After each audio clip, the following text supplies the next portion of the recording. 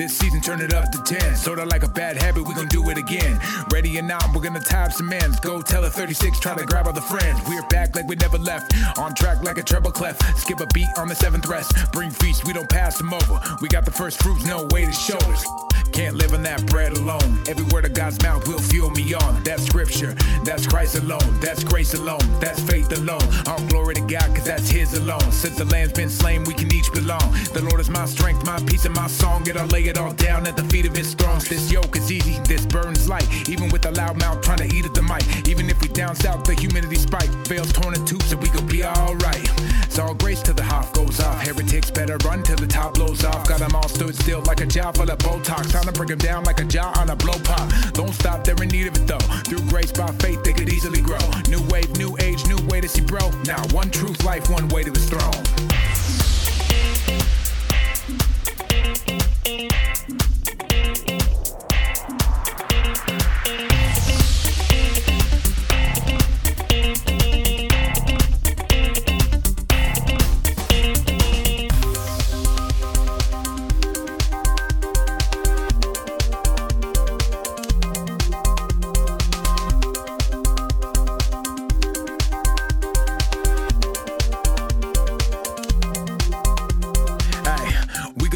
Like the cataract, Google it, we ain't dropping any rhetoric. Or maybe so, but that's for you to find out. Don't get tossed to and fro by any loudmouth. What you think it's Indiana Jones, son? It's the year of the feast, we gon' grow some. Time to put some meat in the bones. Gotta put the milk down, son, it's time to leave home. I'm just saying there's a time in the season you gotta be a Berean. If you just hear and believe it, you could be walking with demons. It could be rendering Caesar. All the things that go to God, that's a little like treason. Wait, welcome back, my friends. Did you ever really think we could pass the 10?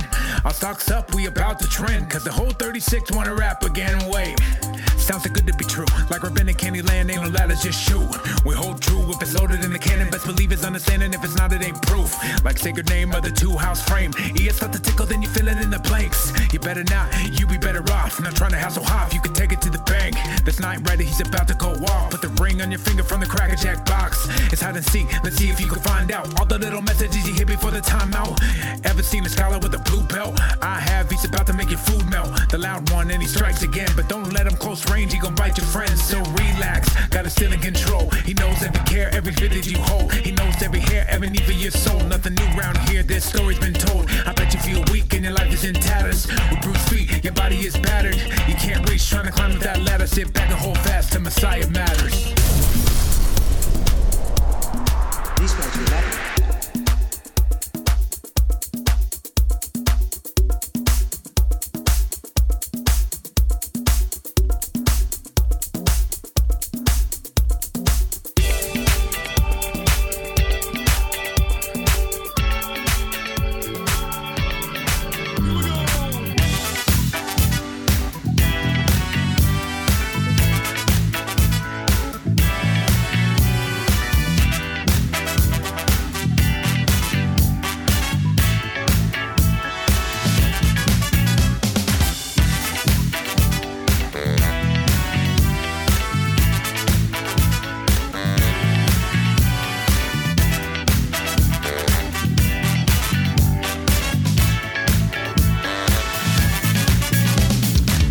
It is Wednesday, January 3rd, 2024. This is Messiah Matters number 456. I'm about to make your food melt. My name is Caleb Haig. And I will not bite your friends. I'm Rob Van Hoff. That's pretty Without good, man. This might be a first. I have no beverage. Well, I'm making up from which to sip. For the both of us. Legend Jiu-Jitsu. Was the stuff of legend. 80 ounces, baby. 80 ounces. Okay. What's going on, man? How you doing? What's up, everybody in the chat room? Good times. Good times. Let's bring up producers here. Thank you to all of our supporters, all of our producers. We got a lot of 2024 winter producers. Going to get producer gifts out. I'm still thinking about adding another gift, so hold your horses, hold your pants on. We got more coming. Ooh, pants. Maybe that's what we should do. Maybe we should do some Messiah Matters pants. I don't know if you've seen our new producer credit, like the art for it, but it is a play on the MLB logo. So it's, all the sports fans out there who are really into their MLB, this one's for you. There's still time to become an executive producer for sure. If you think it's too late, it's not. We're going to hold this one for a long time. So yeah, we got a couple months left on the winter producer credit. You too can be a winter producer, executive winter producer, if you'd like to be. And just go to MessiahMatters.com and you can listen to old shows, or you can become an executive producer. That is cool, man. Let's. I just now saw that. I just pulled it up. What's that? The MLB play. Oh, nice. Yes. Nice. You can also, work. by the way, if you want to know what in the world we were talking about in our intro, then you can. That. I want that. Oh, I want that. If you want to know what we were talking about in our intro, then you can go read the lyrics to our new intro music, which is at messiahmatters.com/the-show, I think it is. Anyway, you can just click on the show on the website. You can read the lyrics there. Okay. Before we get started, let's do this. chegg at TorahResource.com, CHEGG at TorahResource.com. That is our email address. Send any questions, comments, show topics, whatever you want. We read them all. Also, you can leave us a message on our comment line, 253-465-3205. You won't talk to us. You'll just talk to a message machine. You can tell us how much you love us, hate us, agree with us, disagree with us, whatever you want. Not a problem. Also, MessiahMatters.com. We've already mentioned that. And finally, this show is produced by TorahResource.com. Go to Torah Resource and find all sorts of stuff. By the way, I'm not sure, but a little birdie told me that Mr. Rob Van Hoff might be creating another mini course for what are you doing this time there, Rob? Well, Purim's next, so Boom. There's that. Boom! So get yourself a library membership now, and you will be able to see that when it comes out. And finally, last but certainly not least, please make sure to subscribe to this YouTube channel. I know it sounds weird, but it really does help us. And if you're already subscribed, do us a different favor. Click that like button. All right. Should we jump in? What do you want to do? And I could say, you don't have to wait to Hanukkah to do the Hanukkah mini course. I'm just saying. That's true. Learning is always good. Learning is always good. Let me fix you real quick. It looks like I got you a little bit small on my screen. Bring you up here a little bit. Sorry there, buddy. Gonna get you going. All right. The problem is that because of the program that we use, there's a little clip on the top and the bottom. Okay, you're gonna go black for a second. Boom. There we go. Pardon me. Okay. Should we jump in? What do you want to do? Let's do it. Let's jump in. We actually do have a lot to talk about today because we got some great messages. Okay. Matt writes in. He says this. Now, we've talked about this multiple times on this show before, but it's been a couple years, so it's time to bring it back up. Matt says, I saw on an Instagram story, so you know it's a great source, how about the Masoretic Text contains differences with the versions found in Qumran, as well as pretty significant differences. Esther was given as an example with the Septuagint. Okay, let's pause real quick. I'm not sure which Esther he's talking about. So Esther was not found at Qumran, which is one of the reasons that some scholars believe that it was not canonical in the first century. I don't know if I agree with that. I think that Qumran may not have thought it was canonical, but that doesn't mean that the rest of the Judaisms of the first century didn't find it to be canonical. It just means that they didn't find it at Qumran. That's number one. Number two, the differences between the Septuagint and the Masoretic text. There are differences. There's no doubt about it. We'll talk about those in a few seconds. Let's keep going with Matt's question. Given that the Masoretic text was done hundreds of years later than the Septuagint, which one is more correct? I am seriously considering starting to learn Hebrew next fall with Torah Resource. After seeing this divinely inspired Instagram post, I'm wondering what the two of your thoughts on this subject are and whether or not it'd be better to learn Greek and read both the Septuagint and the Apostolic writings, or better understand and appreciate the Tanach, my main objective through the learning of Hebrew. I'm going to pass this off to Rob first while I look for something. Ready? Go. Oh, okay, sure. Yeah. So what I'm hearing, the basic question, thanks for the question, by the way. What I'm understanding the question to be, just to reiterate, is I'm interested in studying Bible languages, and the main ones obviously are Hebrew and Greek. Right. And I'm also interested in the text history. That is how we got the Bibles that we have. And I'm interested in understanding how do we evaluate various manuscripts, and how do we, like, in other words, if I want the quickest route, what's the straight shot between me and the Word of God, and what language do I need to learn first for that route? And he sounds like he's evaluating, well, normally if I could affirm that the Masoretic text was the truest, most faithfully copied tradition of the quote Old Testament of the Tanakh, then Hebrew would be like a go-to language. But if in fact the Masoretic text is somehow defective in a way that the Septuagint, the ancient Greek translation, is more true to the original Hebrew, whatever that imagined original Hebrew, Vorlage in German, then why not just skip Hebrew, go straight to Greek, and then immerse myself in Septuagint and New Testament, and maybe take Greek or maybe take Hebrew down the line, but making Greek the priority. That's what I'm hearing I think I took more words to describe how I understood his question.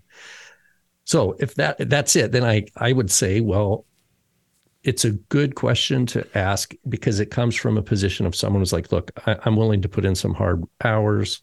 I want to do it efficiently. I only have so much time on this planet. How do I get into the nitty gritty of the Word of God? You got to do both languages, right? You got to do Hebrew and Greek to some degree, because you need to learn to inhabit those other worlds. You need to learn how to inhabit the world where you can read, even if it's a little bit, like if you can learn Psalm 1 or read from Genesis or something in Hebrew and understand it in Hebrew, you need to learn what that feels like. And the same thing, learn a little bit of Greek, enough to where you can read a couple sentences from Paul, from the Gospel of John, this kind of thing, and go, okay, I got a sense of, I can understand it on its own terms in what we call our grammatical, historical kind of meaning. Because the skills that we have to learn to be able to inhabit those worlds come with, there's resources out there that you're going to be able to avail yourself of. The Halot, right? Hebrew Aramaic Lexicon of the Old Testament, or the BDAG, which is the Oxford University's standard Greek lexicon for ancient Christianity. So things like this, that you'll know how to use those tools much more optimally. And you're never going to look at a Strong's Concordance again, because you've kind of like, you've gone to the major leagues. But hey, there's a plug of our executive producer. Yes. But so ultimately, it takes a lot of work, and you got to do more than one language. And Aramaic inevitably is going to be part of that, even if it's just tangential to learning a little your Hebrew. Real quick, I love it. Caleb, you're totally right. You're totally right. There is no Esther. Oh, go ahead. I love it. I love it. This guy's like, I'm going to do some really hard work. I'm a little nervous about it. You're like, well, the work is 3 times as hard and big as you think. Don't do that. Plan for much more. Like, come on, man. I'm a realist, man. Encourage the guy. I'm a realist. Keep going. If you want to climb Mount Everest, it takes what it takes. Keep going. If you want to be on the summit of Mount Everest on a sunny day and be able to look around and see for we'll play good cop. Minutes. We'll play good cop, bad cop here, because you can go ahead and give the bad news. I'll give the good news. Go ahead. Okay, let me just wrap up and then hand it back. Caleb is totally right. We don't have Esther at Qumran, either in manuscript form or in noted on the calendar of Purim. Neither do we have Hanukkah or any of the Maccabean works attested. Whereas we have a solid Masoretic tradition of the Hebrew text of Esther, but not attested to the first century, admittedly. But we have, I think, at least three different Greek recensions of Esther. So in other words, Jewish communities in the Second Temple period in Greek-speaking diaspora were telling the story of Esther, and they were telling it and retelling it, and the story expanded. For example, the Hebrew text of Esther has no prayer in it, but some of the Greek versions, I haven't looked at them for a while, but they have all sorts of places where Esther prays, where Mordecai prays, Mordecai interprets dreams, these kind of things that show that the book of Esther had a lot of meaning for diaspora Jews in the Second Temple period, and that they told the story and they expanded it as they told it. And so I think Caleb's right on when he says, look, we don't use what exists in the Qumran library as a measure of canon, of what is canon, because we're dealing with a fragmented Jewish sectarian movement that was probably decisively anti-temple scribes, anti-temple priests. They thought God was going to come and zap those guys, and that these Tzadukim, the sons of B'nai Tzadok, the Essenes, were going to be able to go back and be priests. And they were kind of waiting it out in the wilderness until their time would come. And of course, they died out. Rome came and wiped them all out. Yeah. Oopsies. Misjudged that one. Go ahead, Caleb. I might have missed some points. No, not at all. Okay. Here's what I would say. I would say, number one, when it comes to the general question of what is more accurate, the Hebrew or the Greek Septuagint, ultimately, I go back to the scriptures. Paul tells us in Romans 3, then what advantage does the Jew have, or what is the profit of circumcision? Much in every way, because first of all, they were entrusted with the oracles of God. I take this to mean that they were in charge of handing down the scriptures, and therefore the Masoretic text is the form of that tradition that we have today. So from Moses until today, what we have left of the handing down of the oracles of God, the preservation of the oracles of God, is the Masoretic text. And so in that respect, I think that the Masoretic text is king when it comes to what we should be basing stuff off of. Now, with that said, that doesn't mean that there aren't things that probably need to be clarified or things that can be seen from the Septuagint. The Septuagint is a translation of Hebrew. And so you're always going to, and not only that, but Greek and Hebrew are two very different languages. And so you're always going to lose stuff. You're always going to have differences in a translation. I have likened this before to someone translating the Bible from English into Mandarin Chinese. The fact is that things are just much different in those two languages. You're going to have things don't translate correctly, right? So you have to make some differences here. The point is that the Septuagint is a valuable tool for us to use when trying to reconstruct the original text that they had in the first century. With that said, the Masoretic text essentially is the go-to because it's in the original language. The Jews were very, very, very diligent in attempting to make sure that there were no changes made to the text. And so ultimately, we can trust our Bible, and we can trust the text that the Jewish people, the people of Israel, were entrusted to keep.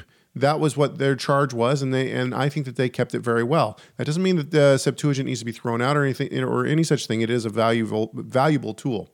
When it comes to languages, Rob's probably right that you'll need some literacy in multiple languages to be able to be the student that you probably want to be. However, with that said, I would encourage you to start with Hebrew.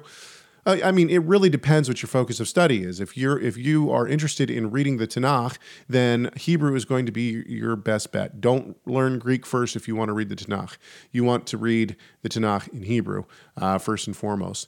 But obviously, the logic behind that for me, and it's just because I think chronological organization is like something that is in the Bible. I mean, you start the book of Genesis and you end the book of Genesis, and basically it's organized as time goes by, right?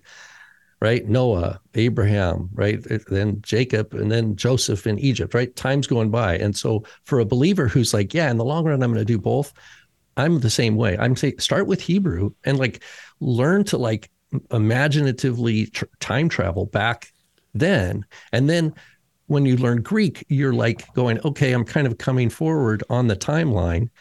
And there's, I think, a nice approach in that regard, to do it chronologically. But if you're coming into it and you're like, man, I just want to understand the Gospel of John, like that's my passion, then go right to Greek. Right. I think that the debate rages among people on which is easier or harder to learn, Hebrew or Greek. Now, I personally believe that Hebrew is much harder to learn than Greek is. And the reason why is because I think that Greek has a lot more of the Western languages incorporated into it, or that the Western languages have incorporated Greek into it, and therefore we have a lot of similarities. With that said, my dad's point always is that Hebrew only has one article, whereas Greek has 27 or something like that. That never bothered me. That never, that never hung me up. And so I found Greek to be more easier to learn. However, some people find Hebrew easier to learn, but ultimately, I would say learn Hebrew first, and we can trust the Masoretic text. Okay, let's move on. I want to move to one footnote, if I may, back to people who want to compare the Masoretic text with the Septuagint. What scholars will say is like, there's stuff in the Septuagint, let's say in Genesis, that's not in the Hebrew Masoretic text.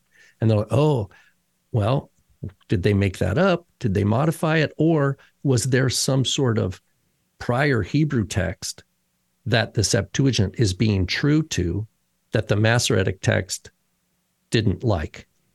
And when you get into those questions, you enter into speculation land because we don't have it. And even if you zero into Qumran, and let's say something we do have at Qumran, which is the Great Isaiah Scroll, we have all sorts of smaller fragments from scrolls of Isaiah. They don't all agree with each other. It's not like Qumran itself, the Qumran library had an official book of Isaiah that they copied and preserved. Same with the book of Exodus. If you look at all the fragments of Exodus 1, for example, from Qumran, they don't agree with each other. There's not like a uniform Hebrew text of the Bible at Qumran.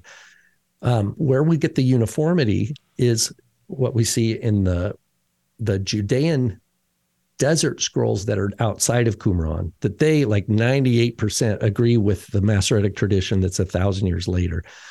So, and then one other bit to remember is that there is it wasn't like the King James Version. We like to think of like the Septuagint was produced, like you had a benefactor or a king say, okay, I'm going to get all the best scribes of the land, even though that's what the letter of Aristeas makes it look like.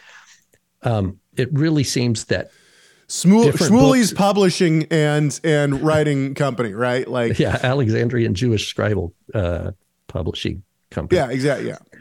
No, and as a matter of fact, Isaiah is one of those ones that it has a lot of difficult places in. It's like, what is he doing? And there's a scholar we've talked about before, I think is his last name Kim.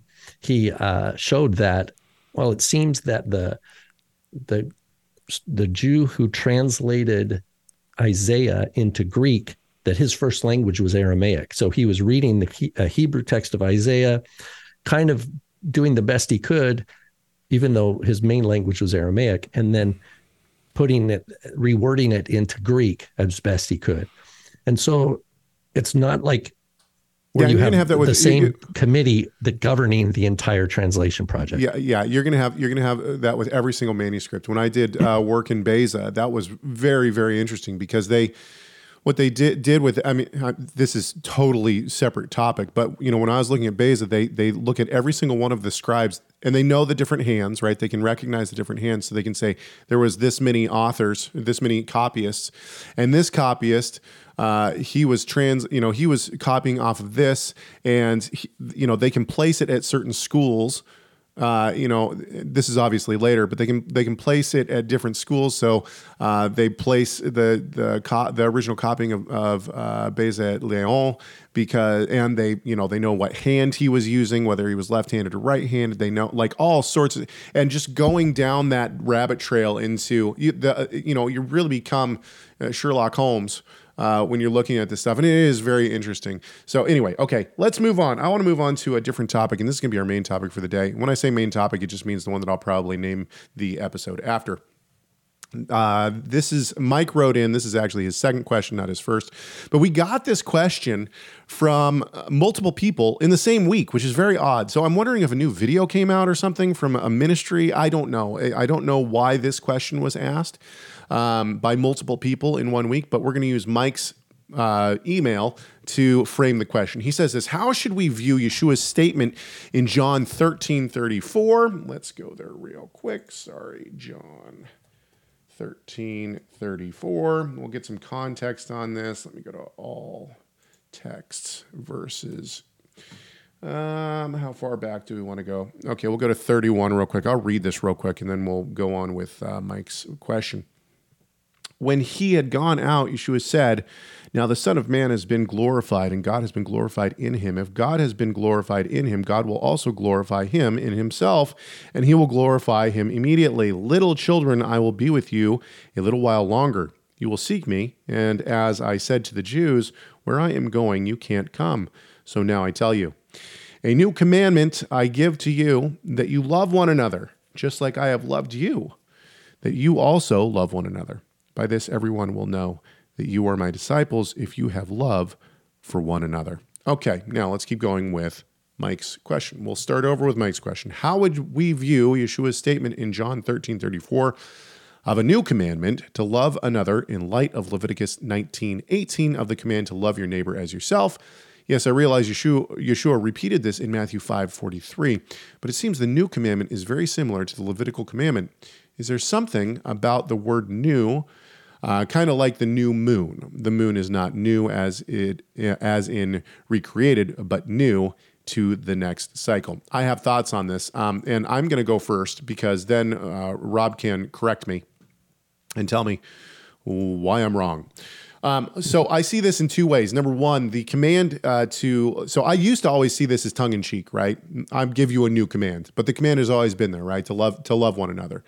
And so that's how I used to view this command, is that it was a tongue in cheek, that he's kind of, Yeshua's sense of humor is actually quite good. If you read the Gospels, he actually the other day I walked into my son's room and he was kind of laughing and he was listening to the Bible before we went to bed.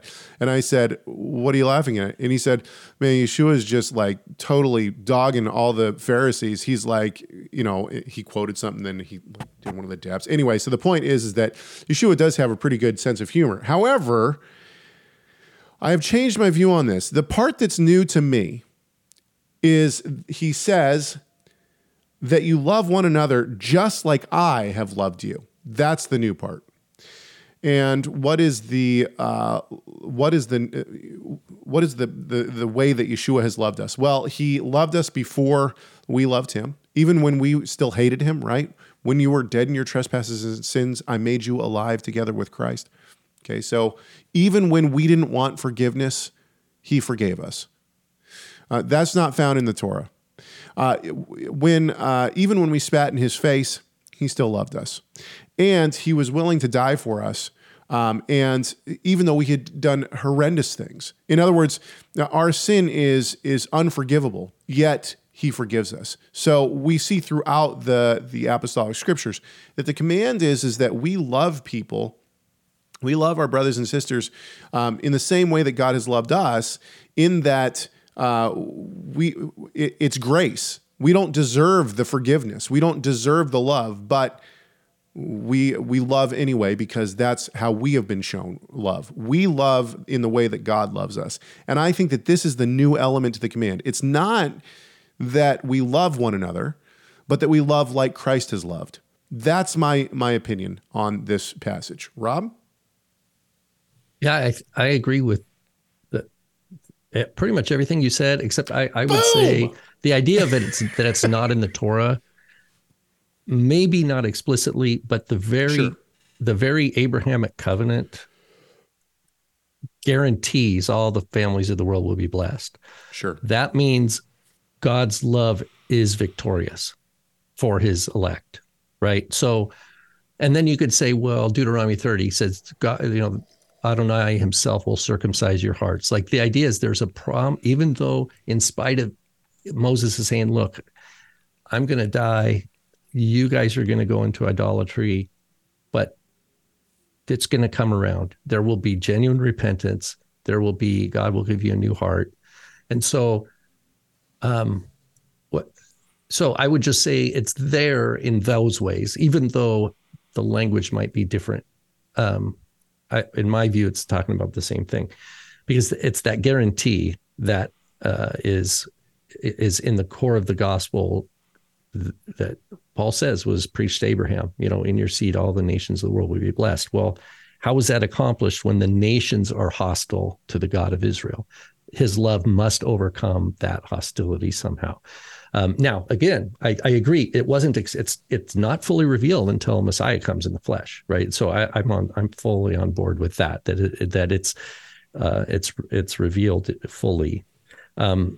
But another aspect to the newness is true, and this touches on, where Yeshua, he teaches in parables, and all these parables, and they're like, why do you teach in parables? And then he cites Isaiah 6. He says, for hearing they have ears, but they cannot hear. They have eyes, but they cannot see. Their hearts are dull. And like, why does he cite this obscure, or difficult passage from Isaiah 6? And I think it's because, in my opinion, it's the people are in kind of an echo chamber. If you think of, they talk about political echo chambers in our day and age, like Trump supporters only hang out with Trump supporters, or LGBTQ only hangs out with LGBT, right? And they kind of just reinforce their messaging. Caleb, let's face it, Messiah Matters we're probably part of an echo chamber for some sort of One Torah movement. I don't know. Of course. But the idea is, I think in the first century, if we kind of allow us to use that kind of idea of an echo chamber, and we go, the Pharisees had an echo chamber, and they were afraid of outsiders because they didn't want, what they valued, they wanted to protect. And the same thing with the Sadducees. Sadducees had some things they wanted to protect. They didn't want to budge on certain things. And they were afraid that, say, the Pharisees, if they let too many Pharisees in, they're going to lose what they value. Same thing with the Essenes. It doesn't mean what they valued or their priorities were right in God's eyes. It's just that's what happens. You have these people groups they become echo chambers, and they can't hear anything outside of their own discourse, right? They become numb to it. And when Yeshua comes, and so therefore, but in those echo chambers, they're all affirming the Torah of Moses, right? You got the Essenes, you've got the Pharisees, even the Samaritans, right? They've got a Torah of Moses that they believe to be true, and they all have this written command: love your neighbor as yourself. But how they define neighbor is spun within their echo chamber. And so when Yeshua comes, his love, back to Caleb's point, it's like, the new commandment is love the way I do. Don't love the way the Pharisees love. Don't love the way the Sadducees love. Don't love the way, he says, even sinners love themselves, right? It's love those who love them back. It's an echo chamber of reciprocity, of behavior and hope and forbearing with other people. And Yeshua breaks through all that and says the commandment that God gave was never, it's the result of sinful humanity that these echo chambers have calcified. Sure. Into these different sectarian groups. And the true commandment to love is obscure to all of them. It's obscure, or what do you call it? They can't see it. They don't hear it from God's Spirit. They see it as a written thing that they believe that they know how to do the Torah. And they're all competing with each other. And Yeshua comes and all those traditions of men have to be smashed down to say, look, and so he gives the parable, I think it's in Luke, of what we call the Good Samaritan, right? And he's like, because he says, who is my, well, okay, love your neighbors yourself is the greatest commandment. Well, who's my neighbor? Right? He's like, well, okay, yeah, but only insiders, right? Only other Pharisees or only other Sadducees. And Yeshua's like, no, let me give you an example. A priest, right? A Levite. But then a Samaritan comes and he behaves a certain way towards a stranger. And Yeshua says, that's what exemplifies a fulfillment of the intention of the commandment, not the priest's worry about his own maybe getting contaminated with the impurity, or, oh, that guy's a Gentile. He's already cursed by God, why do I'm not obligated to help him, whatever those attitudes were of the religious elite in this parable. It's this Samaritan, which is like, ooh, Samaritan, they're heretics, right? Kind of thing. Well, the question is not, was he a Samaritan or not? The question is, how did he behave towards another human? And that is closer to the heart of the command than what the priests and Levites were occupied with in their minds at that time. So I think the newness then is helping the disciples shift out of a tit for tat kind of reciprocal back scratching or echo chamber way of sectarian viewing of the world, and saying, oh, then it's new to them because they're like, oh, I have to change the definition of neighbor. And I'm going to look at Yeshua and I'm going to go, oh, wow. He loved people. Like locally, we're reading through Luke and we read how Yeshua leaves Galilee. He goes across the lake to the east side and he heals the demoniac who's hanging out with these naked. He's hanging out in the tombs, which is all unclean. And he heals the guy, sends the demons into the pigs, right? They've got pig herdsmen over there. So we know that this isn't a culture of impurity over there. There's a lot going on. Yeah. And he heals him. And then he heads back over.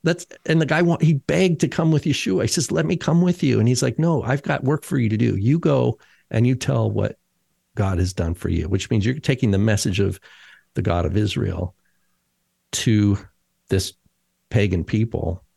And then Yeshua leaves. It's like he goes over there, whereas what other Jew would do, he's demonstrating a confidence in the covenant, but that the covenant is a light for the world. It's not to be put under the bushel, right? The light is to be put up so it lights everybody in the house. And that newness, I think, is that like, look, I know you Pharisees think that you love the way God says love. I know you Sadducees think you love the way, but look, it's like you have to realize it's like you're lighting a lamp and you're hiding it in your echo chamber, and that's not fulfilling the Torah. It has to be put up on the lampstand. Okay, I'm done.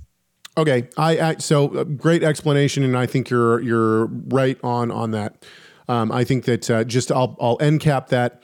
I think that loving your neighbor does not mean loving the people that are just so close to you that, it's not just loving your buddies. It's loving the people that are hard to love. Okay. I want to touch on one that's not in your show notes, Rob. I got this. Right. I've been having a conversation with somebody in the past day. Her name's Wendy. She's been commenting on a video that we did years ago. And when I say years ago, you were flipped around. You had bookshelves behind you, white bookshelves, and books on your shelves. I was in my old office at the TR offices. So nice. It's been a minute and a half, right? And the video that she's commenting on was called "What Does 1 Corinthians 7:17 through 19 mean?" Okay. And so if you're unfamiliar, Paul uses this phrase, circumcision is nothing, uncircumcision is nothing, but what matters is keeping the commands of God. Something to that effect. He uses it many times, I think 5 times in total. And in Galatians too. Yeah, it's a variation of it. Right. So, but I mean, the point is that I think he uses it 5 or 6 times throughout his writings, okay? And so we were talking about this, and Wendy... I know of 3 for sure, but anyway. Okay. Wendy comments and she says, what about 19b? And I said, I don't understand the question. Can you elaborate on the question? She says, yes, I understand that Paul is saying that salvation is not by works. But here he is saying circumcision is not important. Then in the same sentence says it's all about the law. Isn't being circumcised a part of the law? Now, I wrote her back and I said, yes. And perhaps in this video, we have not explained our position correctly. So we will do so on our show today. And so this is that response. So thank you very much, Wendy. A lot of the time what happens is we clip portions from our large show. Our show is an hour long on Wednesday mornings, if you have missed it. And so what I do is I try to clip 3 to 4 different clips that are about 5 minutes long, somewhere around 5 minutes long. And I do this so that people get various topics, so people get a taste of various topics, answers to certain topics, without having to wade through an hour-long show to find them. And so a lot of the time what will happen is I'll clip something. It won't get the whole, I had somebody say the other day, well, this is a waste of time. I was looking for, I named it something like what you're not supposed, like what's prohibited on the Sabbath. They're like, there were no prohibitions listed. Thanks a lot for wasting my time. I'm never watching again. It was, okay. Yeah, there's like, as always, these guys take exactly. a long way to say nothing. And so that's fine. But I understand that in this video, it's very possible that we didn't get to the main point. I'm going to try to summarize this as quickly as possible, and then I'll throw it over to Rob. I have argued, and you can find videos. I will try to link these in show notes. I've created a video on circumcision in the first century. I believe that circumcision is used multiple times for multiple different reasons. I believe that circumcision is used for multiple different meanings. And I'll give you an example of that. Circumcision is used in the first century writings to refer to the physical act of cutting away the flesh of the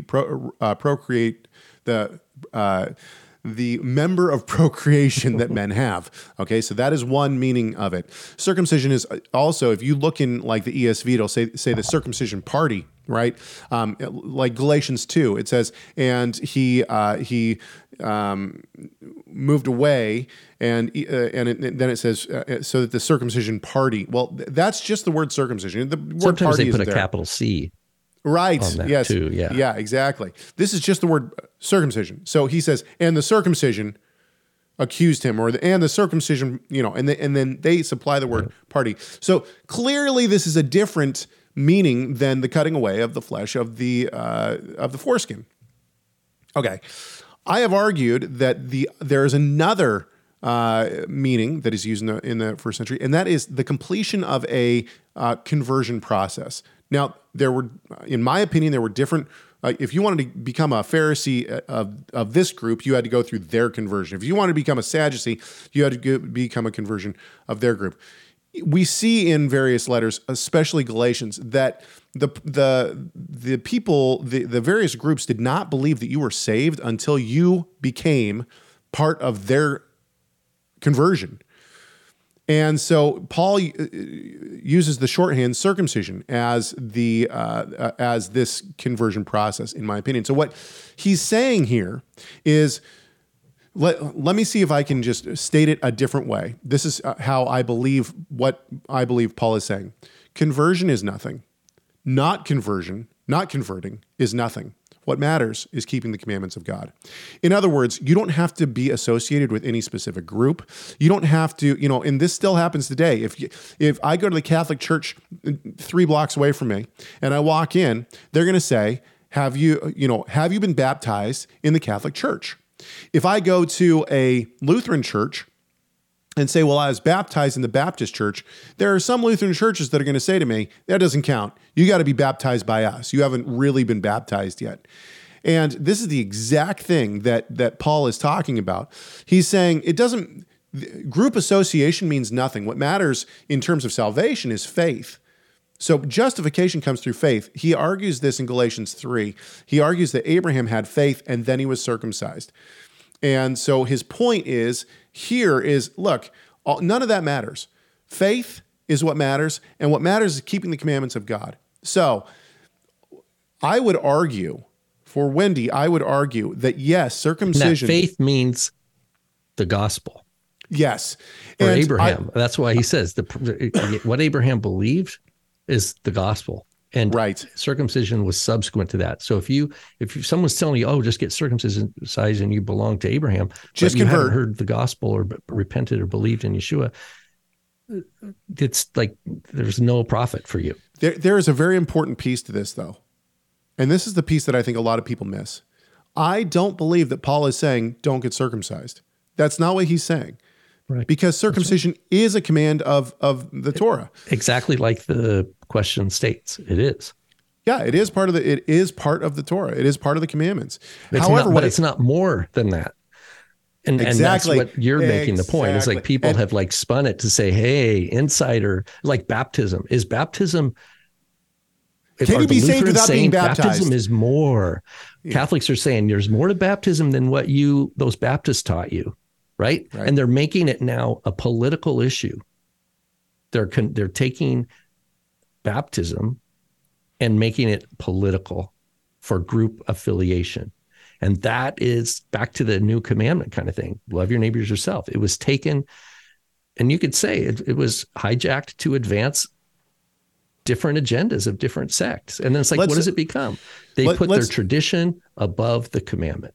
Let's put it this way. If somebody says to you, you have to be baptized to be saved, that is exactly what this is speaking against.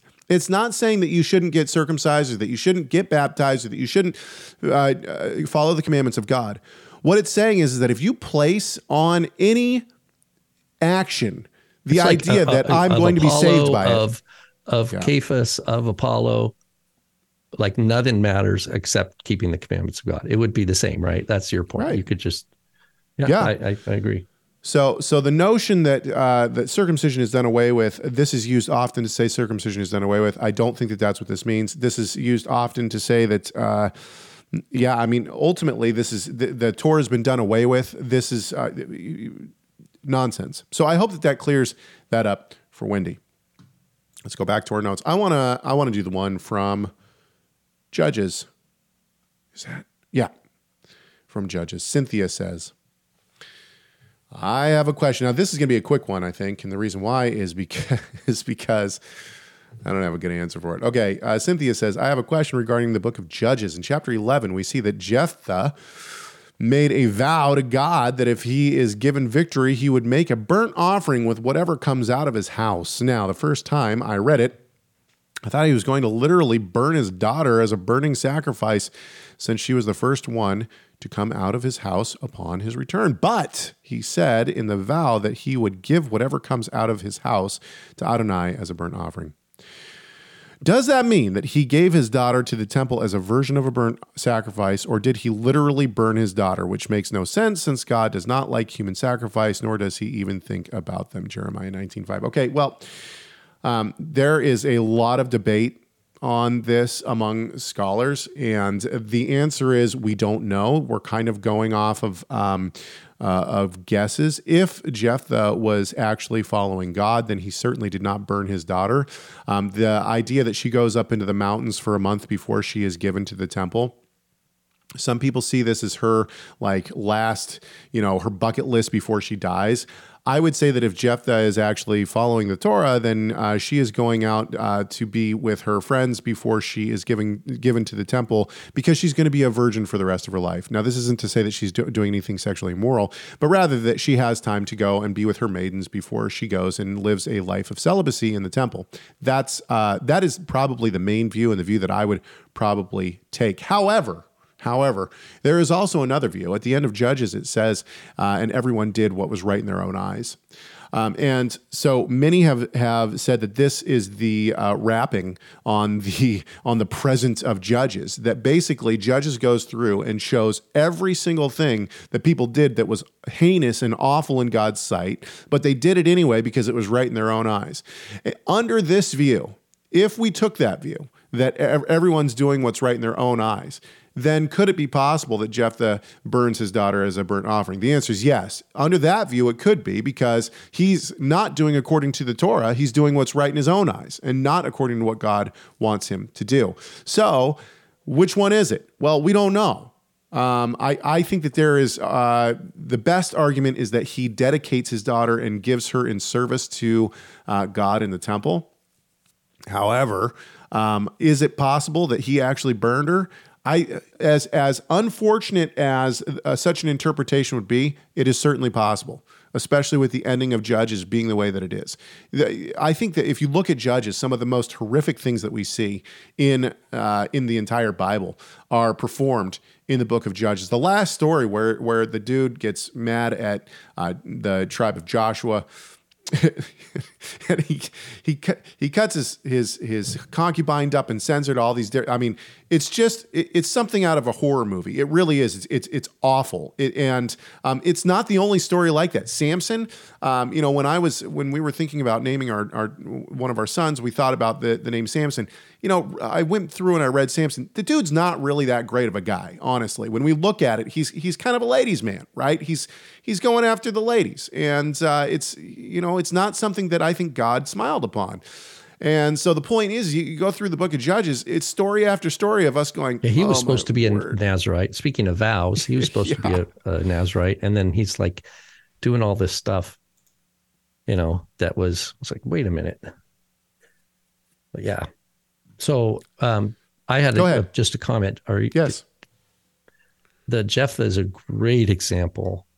And there's a book by David Marcus, who retired from Jewish Theological Seminary, whose Festschrift I contributed an article called Case of the Closed Mem, available online. Let me know if you'd like. For $185. What's that? For $185, isn't that it? Wasn't it a publishing company that like prices things very high? How much is that? Oh no, book? this one actually is free. It's all online for free. Nice. Okay, never mind. The article's free online. But he wrote a book. David Marcus wrote a book in the 80s called Jephthah and His Vow. And it's a whole book that explores this very question and says, look, that there are two different ways of reading this text throughout history. And he looks very closely at the Hebrew text. And his argument is that basically he leans for the same viewpoint that you shared, that this, he didn't literally do this, that this represented, he gave her up, kind of like maybe Hannah gave up Samuel or something like that, a way of a gift unto the Lord. Which means they're no longer going to benefit. Because the thing of an olah is that the user doesn't benefit anymore. Like you've given it over to God, right? It belongs to God. And so he goes into this, but he explores all the different arguments for and against of that he literally did this. And I think the framing that you point out, Caleb, is exactly right, that everyone did what's right in their own eyes. I think that the Holy Spirit inspired the book of Judges to actually have Jephthah as a center point. And my view is that he did not literally offer her. And what kicks me over the edge for that interpretation is that Jephthah is listed as a man of faith in Hebrews 11. And that means that in the whole list there. Yeah. Now you could say, well, David was listed and he was a murderer. I suppose someone could do that sort of thing. But I think that he was a man of God. He was a man of faith. And, but what it does, because there's enough, our English translations can translate the Hebrew in a way that directs you to think that, oh, he did it. But if you're very careful and you're honest to the straight Hebrew text, it's what David Marcus argues is deliberately ambiguous. It deliberately puts the reader in a place of what's right in whose eyes. Like it puts you right on the fence. And then you have to appeal to That's a great point. A vision of God's will or a vision of like a kind of a carnal reading. And it puts the reader right there. And you have to, it shows that by faith, we say he did not do it, right? And it's a faith-based interpretation that does not abuse the text in any way. Because like I said, I think David Marcus, who was a professor of Bible for how many decades. And he's not within a Christian tradition. He's within the conservative Jewish tradition. Right. But wrestling nevertheless with the same difficulty of a history of interpretation that is heavily weighted on the side of Jephthah slaughtering his daughter. And he comes out saying he doesn't think that's the proper reading. He thinks that the text deliberately sets up the interpreter to see what move the interpreter's going to make. And then they'll see what they want to see subsequently. And that's my idea. And, I don't think that's the only place the Bible does that. I think the Bible gives all sorts of places where it puts a person, the reader or the hearer, in a situation where they're, and then the question is, okay, well, if I give heavy hermeneutical weight to the covenant promises and the character of God and his holiness, then the answer is obvious. But if I give weight to this is just men doing their own thing, nobody really knows what the truth is. Who knows whether God is real or not, right? And then you slip down into the worldly, and then you have your secular Bible scholars, who next thing you know, they're shredding up the text and saying this was original, this was stitched together, this was corrupted. This shows that the God of Israel was really a vengeful, what do you call it? Genocidal maniac. And Israel just invented their religion based off of what they were picking and choosing from other Egypt or Mesopotamia or whatever. And then you get that kind of thing. And God lets them have it. He lets them have it and run with it. That's it. I think that's great. I mean, the idea that the text leaves it ambiguous for the reader to have to wrestle with, I think makes sense. Because that's what the scriptures do. It's to build us up so that we are in the world, but we're not of the world. That means we have a governing. I use the word hermeneutic. I hope that's not alienating people. What I mean is we have a principle of seeking God's kingdom first and trusting in his sovereignty and his covenant promises. And we interpret the scriptures from that down. We don't start with the scriptures or it's like people say, I'm going to learn Hebrew and I'm going to read the Tanach, and then I'm going to judge the Gospels. I'm going to just see does Jesus really qualify to be the Messiah? If someone's taking that attitude, God's going to let them have it, but they're going to just find it's echo chamber again. They're going to just be recycling their own thoughts to themselves. When the Jewish tradition is that a man doesn't read the Song of Solomon until he is married, and or until, I think there's actually, they put an age on it too, like he has to be 40 or 45 or something like that. I always thought that was not the book that should be reserved. I always thought the book of Judges was the one that should be reserved until a person's older. I mean, my children listen to the Bible as they're going to bed. They're on I put them on a 1-year reading plan, and they listen to their day before they go to bed, and they enjoy it, which I enjoy, right? I enjoy that they enjoy it, but I always think, should we skip the Judges passages, right? Because there's some really, really harsh stuff. All right, yeah, I agree. That's there's tough stuff on that one. So, okay, we're going to leave it there today. I know we're a little early, but that's okay. That's okay.